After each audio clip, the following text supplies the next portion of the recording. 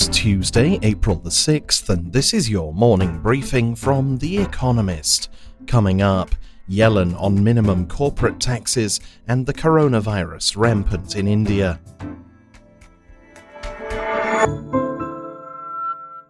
First, the world in brief. Janet Yellen called for a minimum corporate tax rate among G20 countries in her first big speech as America's Treasury Secretary. President Joe Biden aims to increase corporate tax receipts to pay for a $2 trillion splurge in infrastructure spending. Ms. Yellen said that international cooperation was needed to prevent companies from exploiting a, quote, race to the bottom. An index of activity in America's services sector hit an all-time high in March. The Institute for Supply Management's gauge reached 63.7. Anything over 50 indicates an expansion. Firms are anticipating a strong recovery aided by unprecedented levels of fiscal stimulus. Stock markets hit new highs. India reported more than 100,000 new daily cases of COVID-19 for the first time. Most are in the state of Maharashtra, where a nighttime curfew has come into force. There will be a total lockdown at weekends. Meanwhile, Britain will begin to reopen next week. Boris Johnson praised his country's vaccination drive, which has helped slash rates of infection.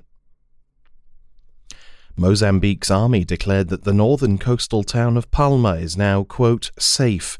A spokesman said a, quote, significant number of the jihadists who invaded it on March 24th had been killed in its campaign to regain control. Dozens of civilians have lost their lives and at least 11,000 have been displaced.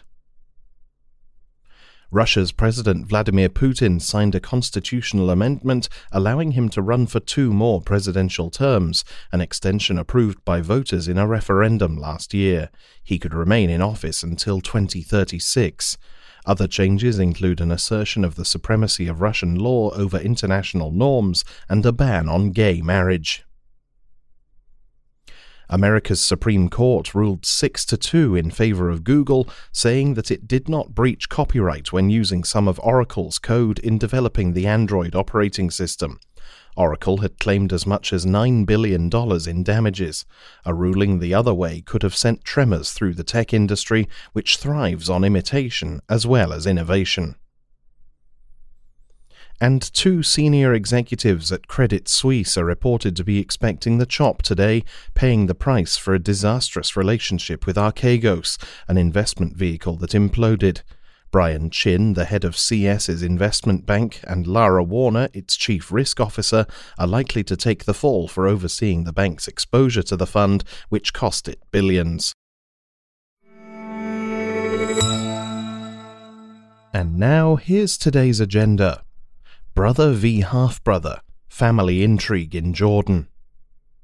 The Hashemite family that rules Jordan is usually disciplined in public. Thus, it was extraordinary when Prince Hamza, King Abdullah's half-brother, said he had been placed under house arrest for criticizing, quote, corruption, nepotism, and misrule. The government claimed he was plotting with unnamed, quote, foreign entities, but Jordan's secret police are legendary for their reach. A sophisticated scheme would be hard to hatch under their gaze. This looks more like a family feud, no less so after Prince Hamza offered a pledge of allegiance to His Majesty and the Constitution.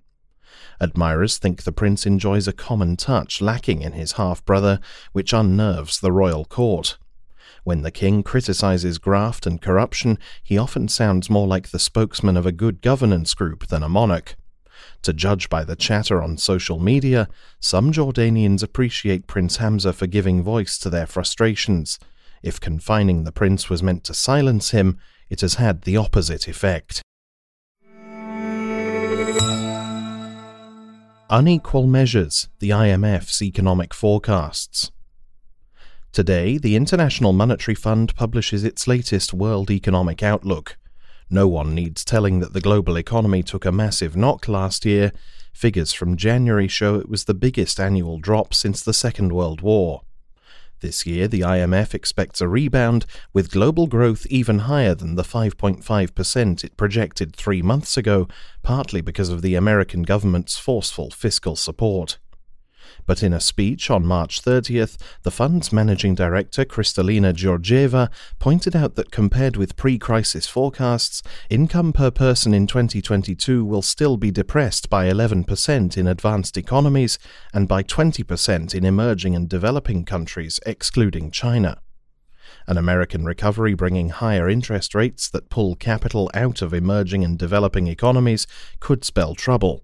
Those poorer countries already have worse access to vaccines and less ability to bail out their economies. Looking for the reset button, the EU and Turkey. The European Union's top officials, Charles Michel and Ursula von der Leyen, meet Turkey's President Recep Tayyip Erdogan in Ankara today. The best that can be said of EU-Turkish relations is that they were recently worse. Last year, Turkey almost came to blows with Greece, an EU member, over hydrocarbon drilling rights in the eastern Mediterranean. The two countries recently resumed talks on the issue, and the EU and Turkey are now looking for a partial reset. Both would like to renew a deal they signed in 2016 that keeps migrants and refugees on Turkey's side of the Aegean in exchange for financial aid. Desperate to send a positive signal to foreign investors, Turkey would also like to accelerate talks on a trade agreement. But as long as Mr. Erdogan continues to dismantle what is left of Turkey's democracy, prosecutors recently moved to close down the country's third biggest political party, do not expect much progress.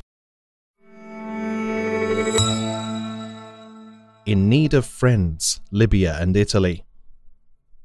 Italy's Prime Minister Mario Draghi is due in Libya on Tuesday or Wednesday for talks with his interim Libyan counterpart, Abdulhamid Dbeibeh.